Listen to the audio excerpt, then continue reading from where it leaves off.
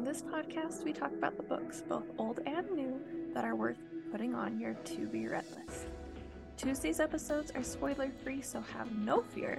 And if you've already read this one, want to hear the ending, or have questions you want to discuss, let's talk Thursdays, where there will obviously be spoilers.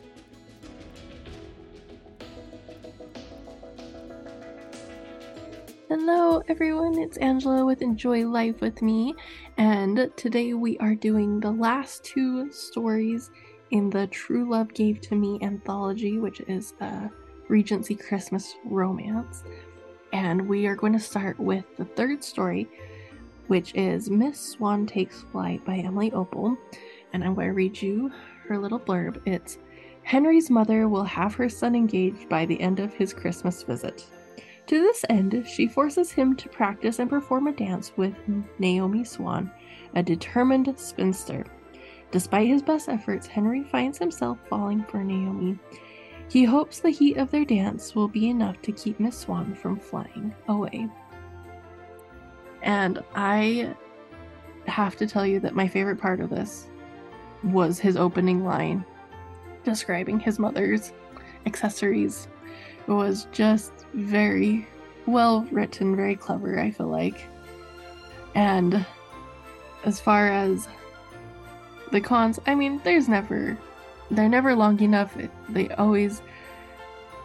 always are left wanting more, especially because there wasn't an epilogue.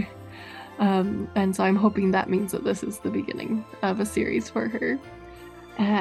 But as far as pros, I mean, obviously well written. It was very funny, his favorite accessory for his mother, and a strong female character. I mean, it checks all of the boxes.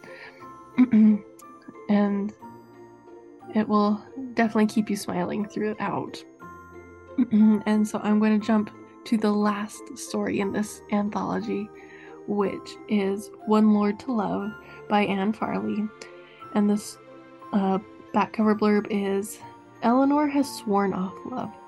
In a bid for her independence, she agrees to consider 10 lords of her brother's choosing. When the irritating Lord Overton makes advances, she sabotages his visit and succeeds in chasing him away.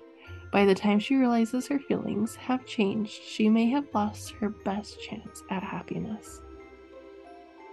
And obviously wanting more of a wrap-up conclusion epilogue, which means I really hope this becomes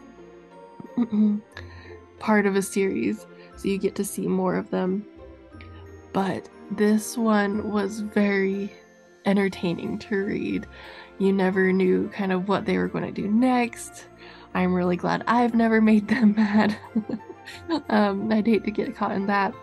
You also weren't ever sure if you were going to kick Alexander in the shins, or if you wanted to hug him because he was trying to do it for the right reasons.